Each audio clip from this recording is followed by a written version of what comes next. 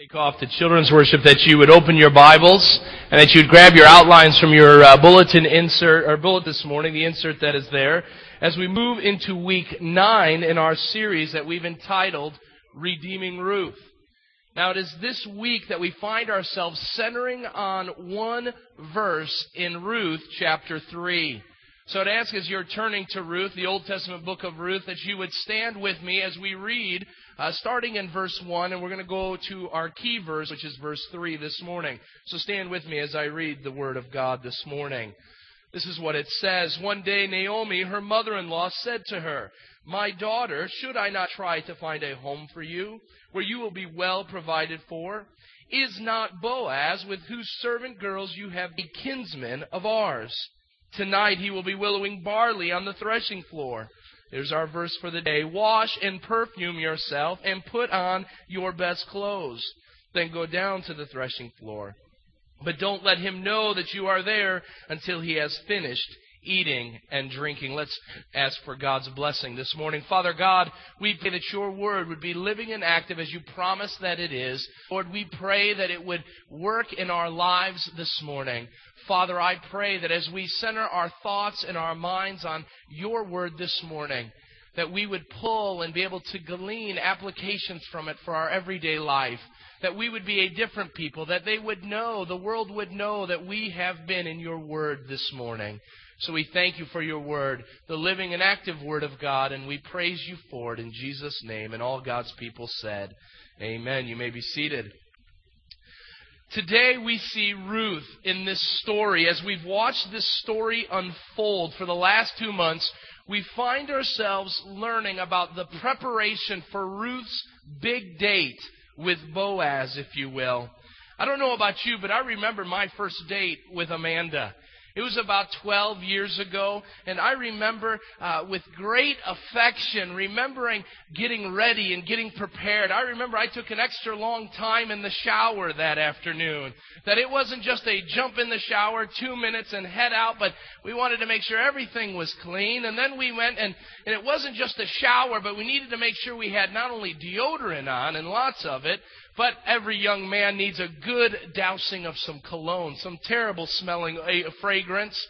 And I remember getting hair just right when I had it, making sure I combed it. For a guy that never used mousse, threw lots of mousse in there and made sure every hair was where it needed to be. Then it was time to find the right outfit. And I'm sad to say that finding the right outfit's difficult for a big guy like me, but we made sure we had just the right outfit, that everything would just be perfect. Then as I got my outfit on, I went into the car, and the car was a mess. And I said, I got to clean the car. And what is that smell in the back seat? Found out what that smell was. We took care of it. I wanted everything to be perfect. I don't know about you, but presentation is everything when it comes to first impressions. You want to put your best foot forward. Whether it's a first date, whether it's your first day on the job, whatever it may be, your desire should be that you will look and show yourself to be the best that you can be. Well, today in our text, as we continue to unfold this love story in the book of Ruth, we see Ruth beginning to prepare herself for her first date. She's advised by her loving mother-in-law that Naomi tells Ruth to get Ruth all put together. And Ruth is about to embark on a pursuit for a relationship with someone special. Now, this pursuit of finding someone special, to find harmony with that one that we hope to be our lifelong partner, has become a phenomenon in the last 10 years. In fact, hundreds, even thousands of websites that you can go to where you can sign up, tell a little bit about who you are, and then they will come back and send you a list of people they believe that would work best for you. Now, there seems to be one, as I looked on the internet, that is head and shoulders above the rest. In fact, this website boasts some incredible figures that I want to share with you. This website tells us that every day 90 couples say yes to marriage through their matchmaking service. What that amounts to is what they're saying is 33,000 members a year find their mate. And what they do is they've pushed on this massive TV and internet campaign. And all they want to do is articulate how they do it and the success that they find. I want the guys to go ahead and play a clip, and we'll get on with our message after this. Our video wasn't keeping up, it looks like, or they were doing a funky dance. But nonetheless, you've all seen that on television. In fact, I won't even have the people stand, but we have some in our midst today who have used websites like eHarmony to find the love of their life. And we're so glad that God was able to lead them in that way to find that. It seems that in our world today that we are seeking harmony with someone else. We want to find someone that we will, if you can, harmonize with that other individual. To find someone that we've always been looking for. But as I thought about that phenomenon, millions of people, eHarmony has millions of people involved in their matchmaking services today. But I think we miss something in our world. And that is that we are so involved in a great and noble pursuit of finding the love of your life, which is noble. And I pray that everyone here who is seeking for that love would find it, and that God would give them the desire of the heart. But amidst all that, we also need to understand that there is a greater relationship that needs harmony, and that is our relationship with God. So our text this morning is going to show us how a woman seeks to find harmony with a man she desires to know. And I want to pull three things from this. Now, we could pull 3 dating tips from Ruth 3:3. I don't want to do that this morning. I want to look at 3 applications at how we apply this text to our own relationship with God. So we're going to use this idea as a parallel to this pursuit of harmony with Ruth and Boaz. So I want you to look again to your text this morning, and there are 3 things that we see this morning. The first thing that we see is that harmony with God starts with a cleansing that purifies. Harmony with God begins or starts with a cleansing that purifies. Maybe you're sitting here today and you're saying, you know, Tim, you talk week in and week out about how important my relationship with God is. You tell me that if I follow Christ and obey His commands, that there will be a passion and a desire for me to grow in my relationship with Christ, that there will be vitality, that there would be life in abundance. But I know there are some I've talked with you say, you know what, I don't have that vitality. I don't have that sense of love. God seems distant to me. He doesn't seem like He loves me. He doesn't seem to care for me. I'm having difficulty saying no to sin. I'm having difficulty saying yes to the spiritual disciplines like praying and reading my Bible and involving myself in a local church. Why is that? Why is it that it doesn't seem to click?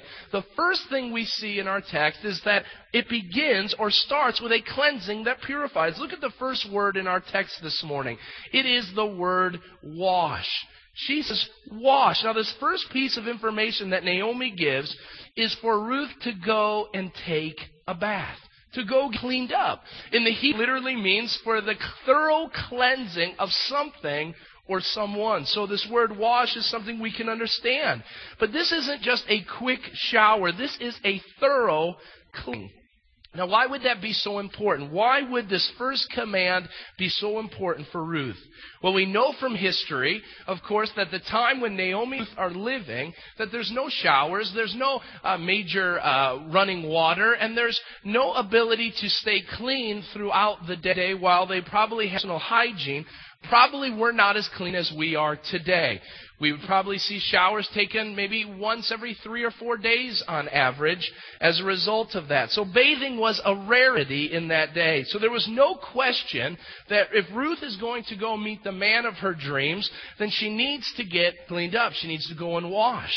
She's going to propose a lifelong relationship to this man, and it's important to get all the dust and the grime and any odors that might be offensive to Boaz to get those taken care of. Now, this is Junior High 101, right? Clean up, don't have body odor, let's move on. So how do we apply that to our lives today?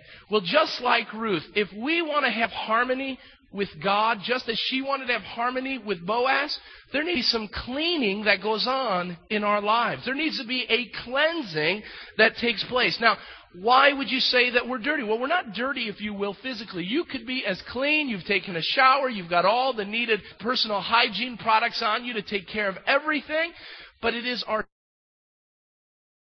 spirits that are dirty, the Bible says. The Bible makes it clear that we have fallen to a thing called sin.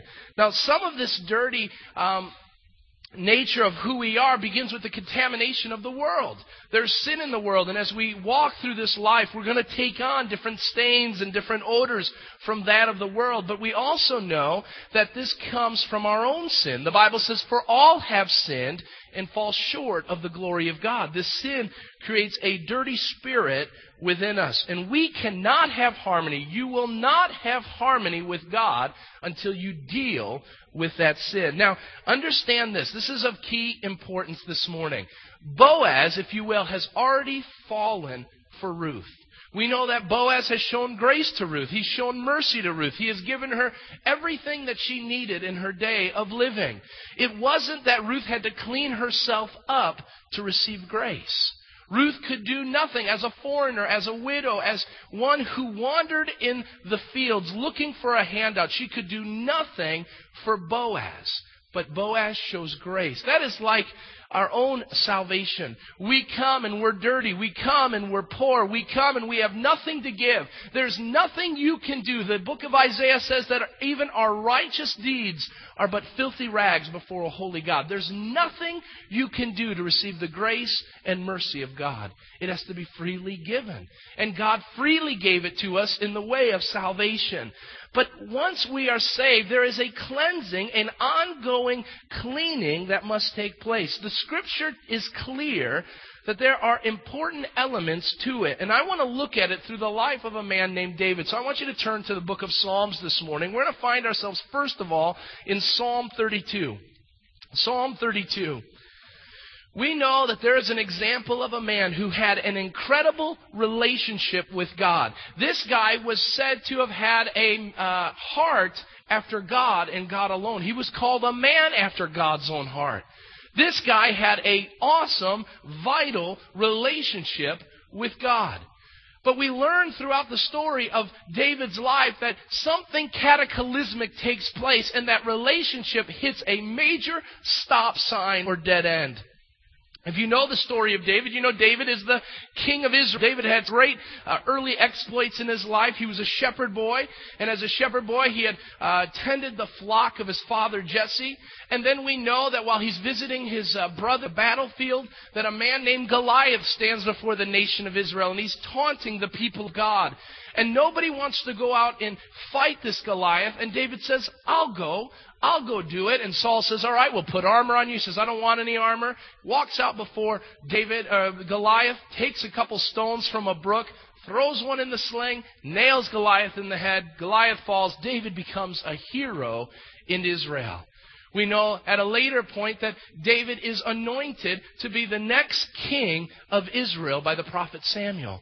This guy has everything going for him. And all the exploits, the greatest king Israel has ever seen, and his renown is being made known to all the nations. And one day, while his army is off on a distant battlefield, we see that instead of going to bed, David finds himself walking around looking at his kingdom. His gaze falls upon a woman who is bathing on a rooftop nearby.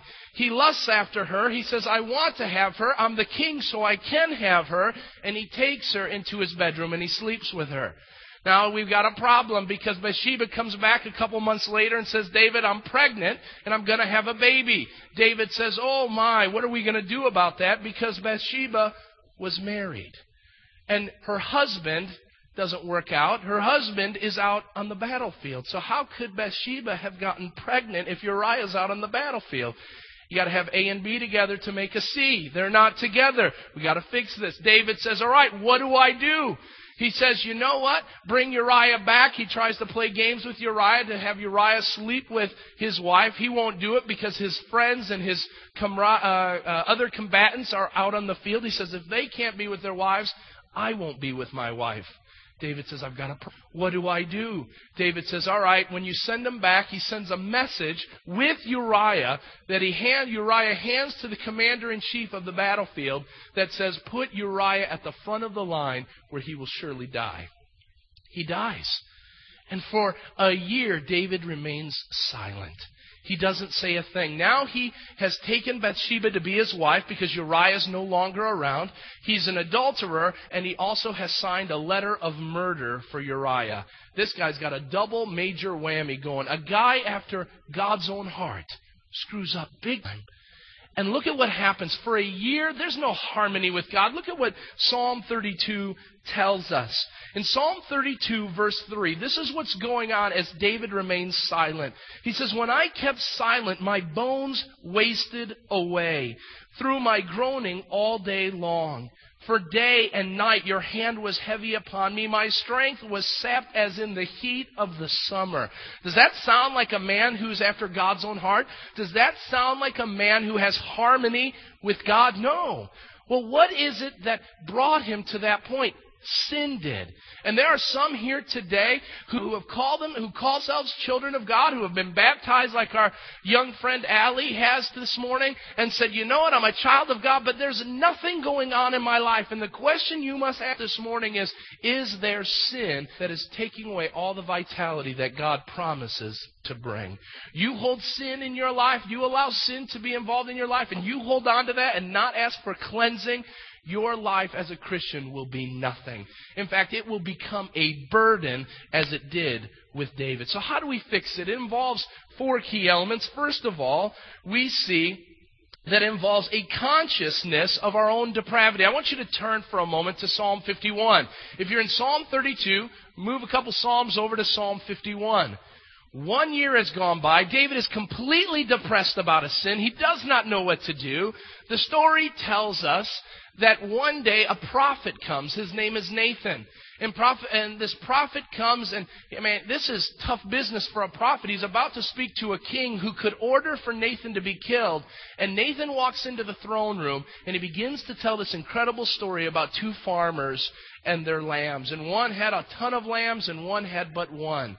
And the story goes on, and you can read it in the Old Testament there. But what comes out is the story is told.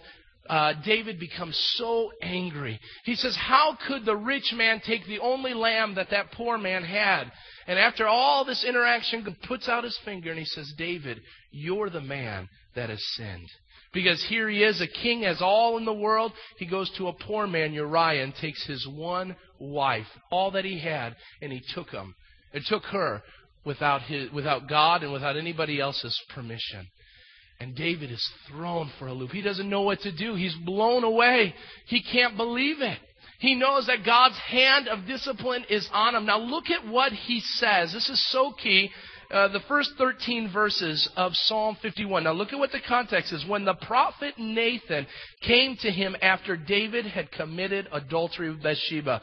Now listen to what David says. The one that was having a burdensome relationship, this is what he says. "Have mercy on me, O God, according to your unfailing love, according to your great compassion, blot out my transgressions. Wash away all my iniquity. Cleanse me from my sin." There's that cleaning and that cleansing we've been talking about. "For I know my transgressions, and my sin is always before me. Against you and you alone have I sinned and done what is evil in your sight, so that you are proved right when you judge, or when you speak, and justified when you judge. Surely I was sinful at birth, sinful from the time my mother conceived me. Surely you desire truth in the inner parts. You teach me wisdom in the inmost place. Cleanse me with hyssop, and I will be clean. Wash me, and I will be whiter than snow. Let me hear joy and gladness. Let the bones you have crushed rejoice. Hide your face from my sins, and blot out all my iniquity. Create in me a pure heart, O God, and renew a steadfast spirit within me. Do not cast me from your presence or take your Holy Spirit from me. Restore to me the joy of your salvation, and grant me a willing spirit to sustain me. Then I will teach transgressors your ways, and sinners will turn back to you." The first thing we do, if we want to do a proper cleansing, is to have a consciousness of our own depravity. Now look at what David says. David doesn't say, you know what, it's Billy's fault down the street because he told me that it's fun to go and sleep around, so that's why I did it. He doesn't say that. He doesn't say, hey, that's what all the other kings do, so that's what I'll do. He becomes conscious that there's a depravity within him. Now he says that this is a constant battle within the flesh. In verse 5 it says, it began within his mother's womb. Look at what it says. I was sinful at birth in my mother's womb where I was conceived, there was sin in my life. Folks, we carry the mark of sin the moment we are conceived in our mother's wombs. It is the doctrine we call of total depravity and original sin. You've heard that term before, original sin. That means in our mothers we carry the mark of sin. And that mark of sin, please hear me this morning, it is of great importance. That mark of sin in your mother's womb is enough apart from the grace of God to send every one of us to hell. We don't even have to come out of our mother's womb, and we are sinful enough to be condemned to hell apart from the grace of God. That's important for us to remember, because it isn't that we just walk out and we start making mistakes. This original sin is a mark on our lives. Now, it leads to this idea of depravity. Now, what do I mean by this term depravity? What it means is that we are sinful.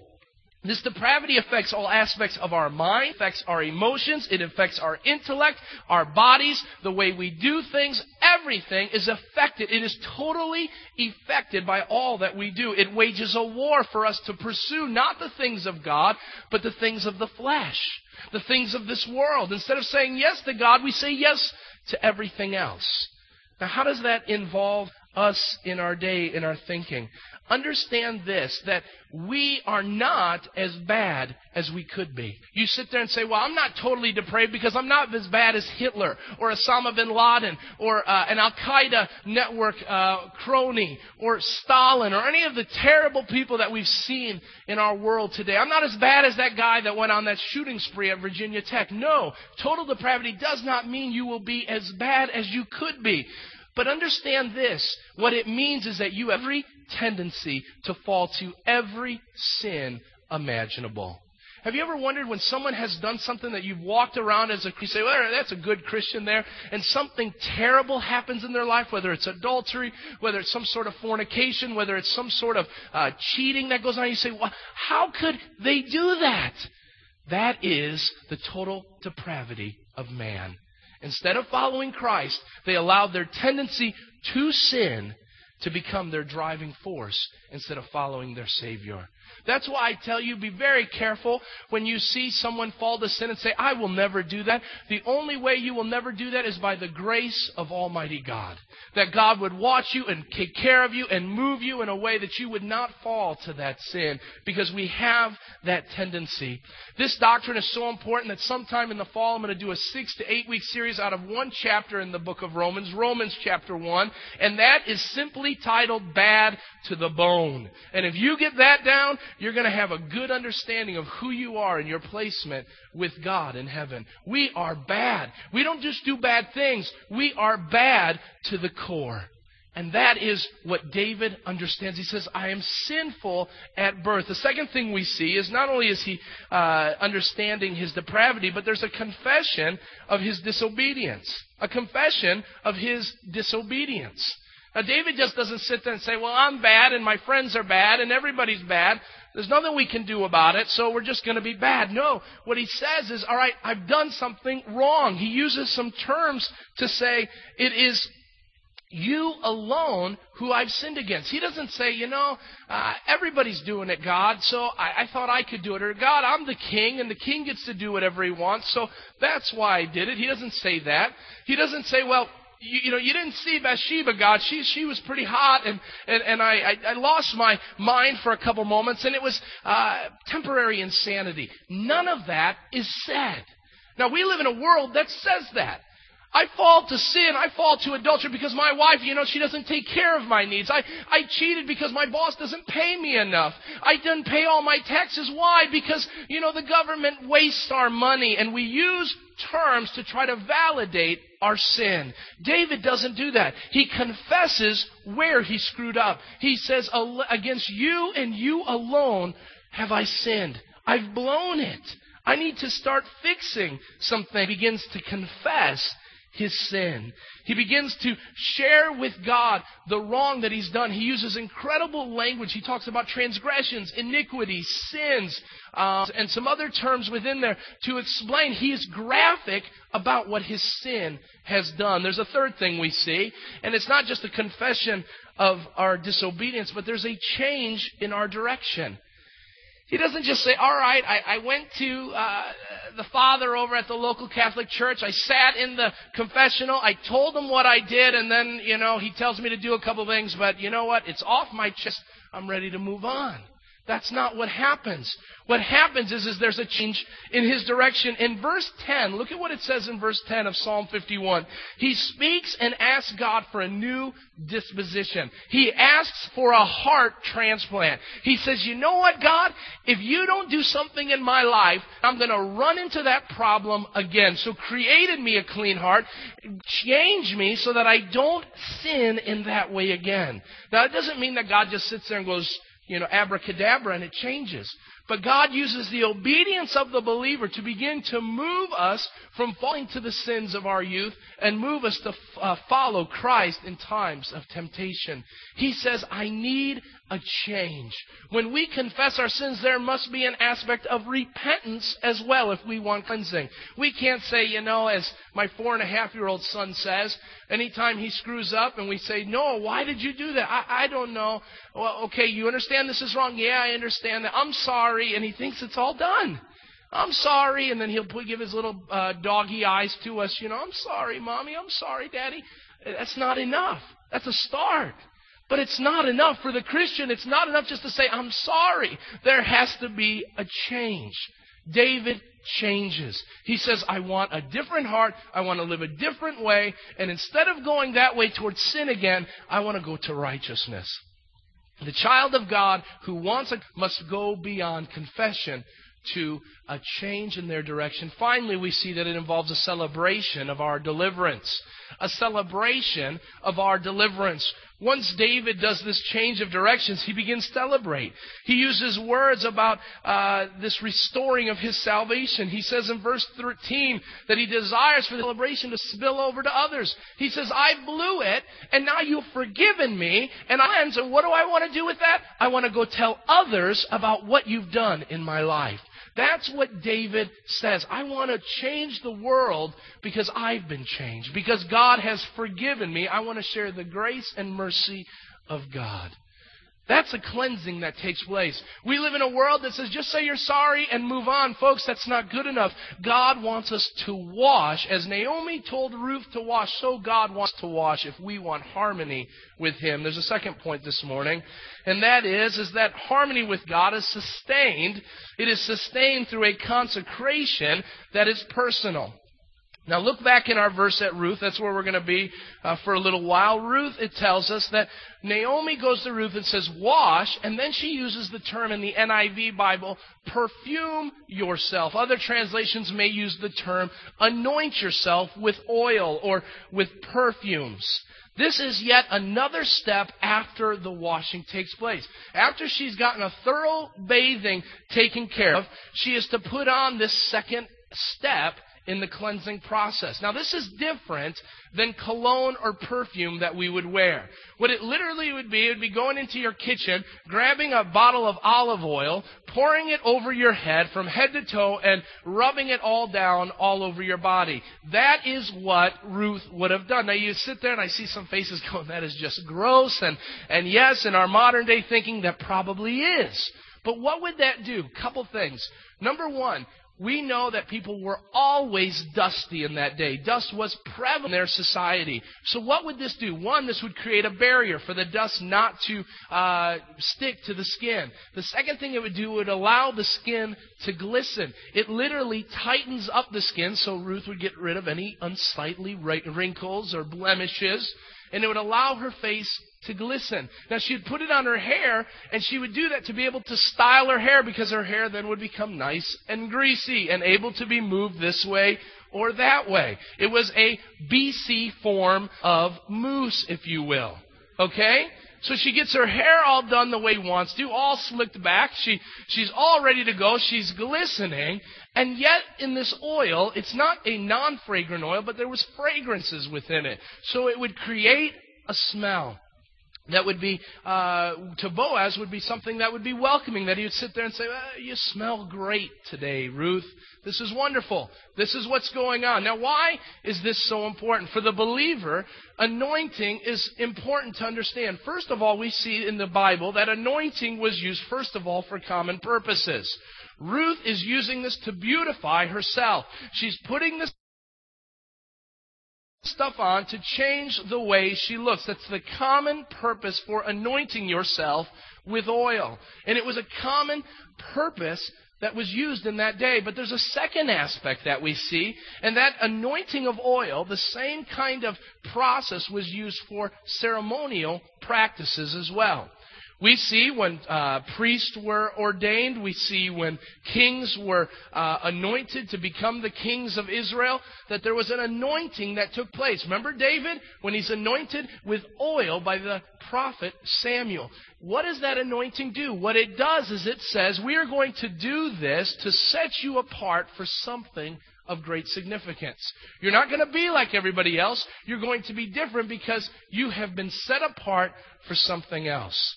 One of the commentaries, the favorite commentary I have of the book of Ruth by a man named Hubbard, speaks of this. And I didn't see it in any other commentaries, but I trust what he has to say.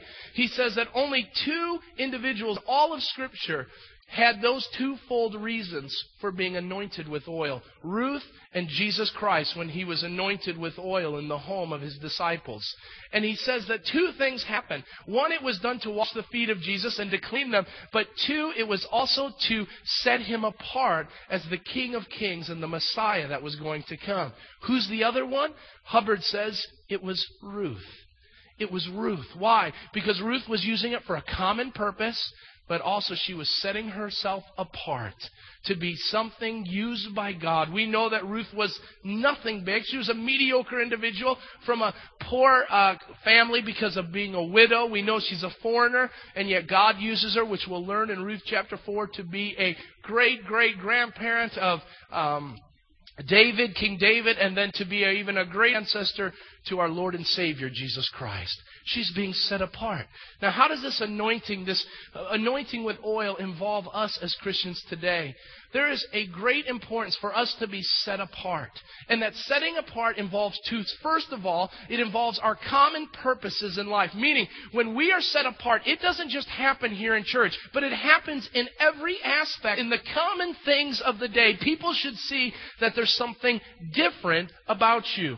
Today, I have a couple of my own employees here from the catering that are here, and I hope that they don't sit there and say, oh, wait a minute, Tim is different when he's behind the grill, and now I see a totally different boss. He's different now. I would hope that they would say, yep, that's the same guy we see on Monday through Saturday that we're watching today on Sunday. Do people see that? Are you set apart that people smell the fragrance of Christ? They see the glistening of Christ all around you as you anoint yourself, because there is not only a common purpose, but there's a ceremonial practice. And what that involves is that you've been set apart. You are a king and a priest unto Christ. You have been set apart to be not one of this world, but you are an alien and stranger sojourning in this thing called the world. You are light. You are a holy people, a chosen nation, a people belonging to God. You have been set apart, Church of Village. You have been set apart by God Himself for a practice and a purpose that's different than anything in this world. Ruth puts on this anointing, and it changes who she is, and it is seen by those around her. Third point this morning. The third thing we see is that it doesn't just involve this anointing, but we see next that it also involves seeing harmony with God is shown through clothing that is proper. It is seen through the clothing that she wears. Now look at what the text says in verse 3. Naomi says to Ruth, she says, wash and perfume yourself or anoint yourself and then put on your best clothes. We see that it involved clothing. If she wanted to have harmony with Boaz, then she would have to have the right clothes. Now, we see in the text that Ruth has a lot of different clothes that she's worn. Like any woman, she's got a vast wardrobe. I heard a good laugh on that one. The first garment that we see in her life is the garment of a widow. We know from the text in Ruth chapter 1 that Ruth is a widow. Her husband Mahlon has died. And we know that as she comes into Bethlehem, she is marked as a widow. What would have done that? In Middle Eastern culture, a widow, for a period of time, will wear clothing that signify that she was a widow. Whether it was some sort of sash, whether it was a veil, whether it was a garment that she wore, something would signify that. Now, coming from a Middle Eastern culture, I have seen women who have lost their husband, who for a period of time have been called the widow and have worn widow garments. And many times in the Assyrian culture, it was a veil of some sort that would say a time of mourning. And that widow would not go anywhere for a period of time that would have any of joy. This past couple months, or just a month and a half ago, we had a family member of ours, a cousin of my dad's, who came from Iraq, has been moved out of Iraq, and has come to America. And she married her husband in Toronto, Canada. And what happened was we had my uncle, Bob, who passed away. His wife, who is close to this family member, could not go to the wedding for one reason, and that was she was grieving the loss of her husband. We don't grieve like that in America, do we? He could not go to a place of joy because there is a season in her life where her calling is to grieve. That's the context that we see in Ruth's day. There was a season. We don't know whether it was 40 days or 10 years. We don't know how long it was, but there was a season that she was a widow. Now we know that when she comes to Bethlehem, she puts on a new pair of clothes. We know that she comes into Bethlehem and she enters into the field of Boaz and she begins to glean. Now commentaries tell us that there would have been a certain attire that would have been proper for the gleaning process. Gleaning would have meant that you would have had to have your clothes close to you. So it probably would have had some sort of belt around, some sort of muumuu, if you will, if you know what that means, an outer garment. And you would put a belt around it. You would have other aspects to it where you would be able to put tools around it. This was not what a woman would normally wear. But she was called to wear it because she was working. But now we see that's not what Naomi's talking about. Naomi says, put on your best clothes. Amanda has a lot of clothes in her closet. And that's no joke. A lot of clothes. I do too. I love clothes. But I know you love them too because you don't want me up here with clothes. Anyway. Hey, I heard amen on that and I saw people running for vomit bags. All right. Amanda has a lot of clothes. And there are certain clothes that are nice. They're nice clothes. They're for everyday use. But there's a part in our closet where there are clothes and there are clothes. The clothes that when she comes down the stairwell and says, honey, I'm ready, I say, where are we going? What do we do? Wait a minute, what's happening here? And I get all foggy. Those are the best clothes. And I'm sure you as women have clothes and you have the best clothes. I don't know if it was some Versace dress or something by that Wang chick that all the Academy Award dresses. I don't know what it was, but it was her best clothes. I want to speak for a moment very quickly on the idea of modesty.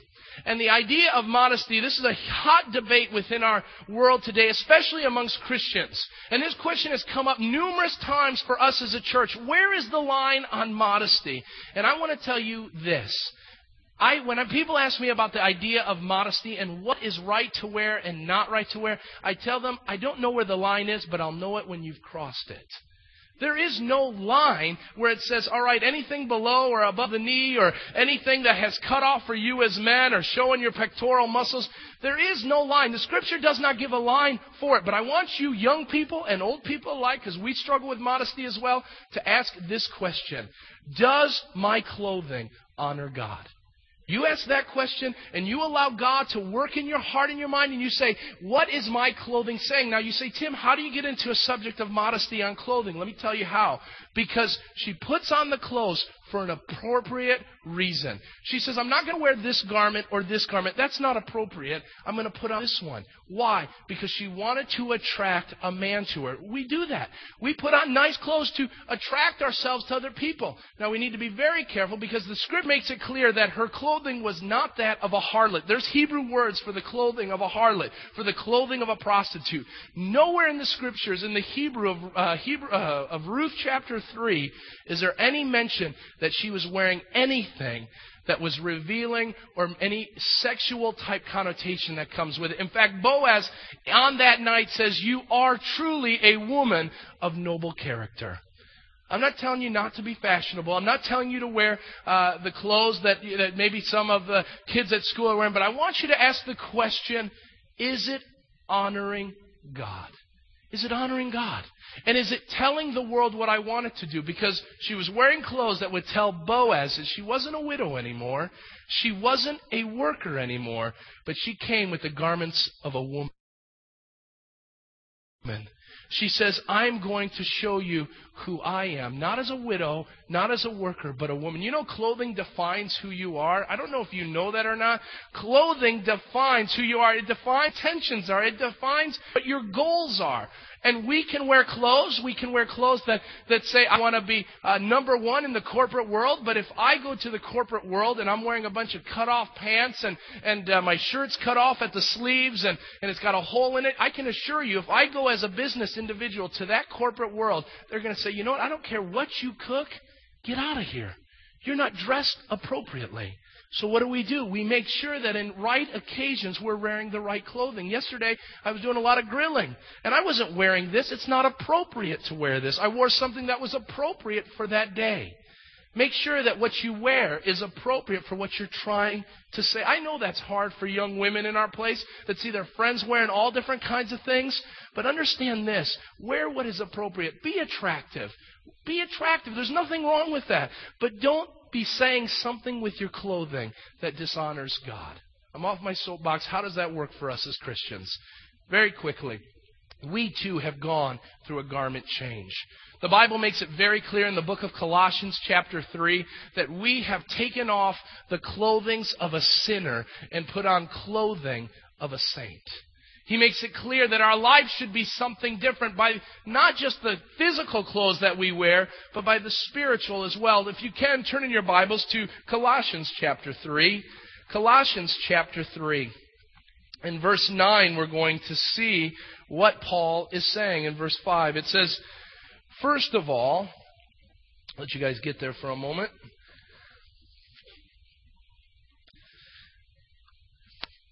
Colossians chapter 3, verses 5 through 9. Here we go. Put to death, therefore, whatever belongs to your earthly nature: sexual immorality, impurity, lust, evil desires, and greed, which is idolatry. Because of these, the wrath of God is coming. You used to walk in these ways in the life you once lived, but now you must rid yourself of all such things as anger, rage, malice, slander, and filthy language on your lips. Listen to what it says. Do not lie to each other. Why, Paul? Since you have taken off your old self with its practices. Do you notice the clothes metaphor there? You have taken these things off. There are people here today who have all kinds of garments on, garments of sin. And we all carry them. All of us have them. But but Paul tells us you got to take those off and put something else on. Look at what he says in verse 12. He says, take off those dirty garments, the things of immorality, the things of sin. And in verse 12 he says, therefore, as God's chosen people, holy and dear loved, look at what he says. Clothe yourself with compassion, kindness, humility, gentleness, and patience.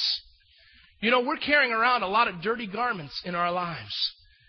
And we're struggling because our clothing isn't who we want to portray. But we're a sinful people. What are we to do with that? How are we to change the garments? In the Old Testament book of Zechariah, one of my favorite passages of Scripture, Zechariah 3, gives us a heavenly scene where Joshua the high priest stands in the presence of God.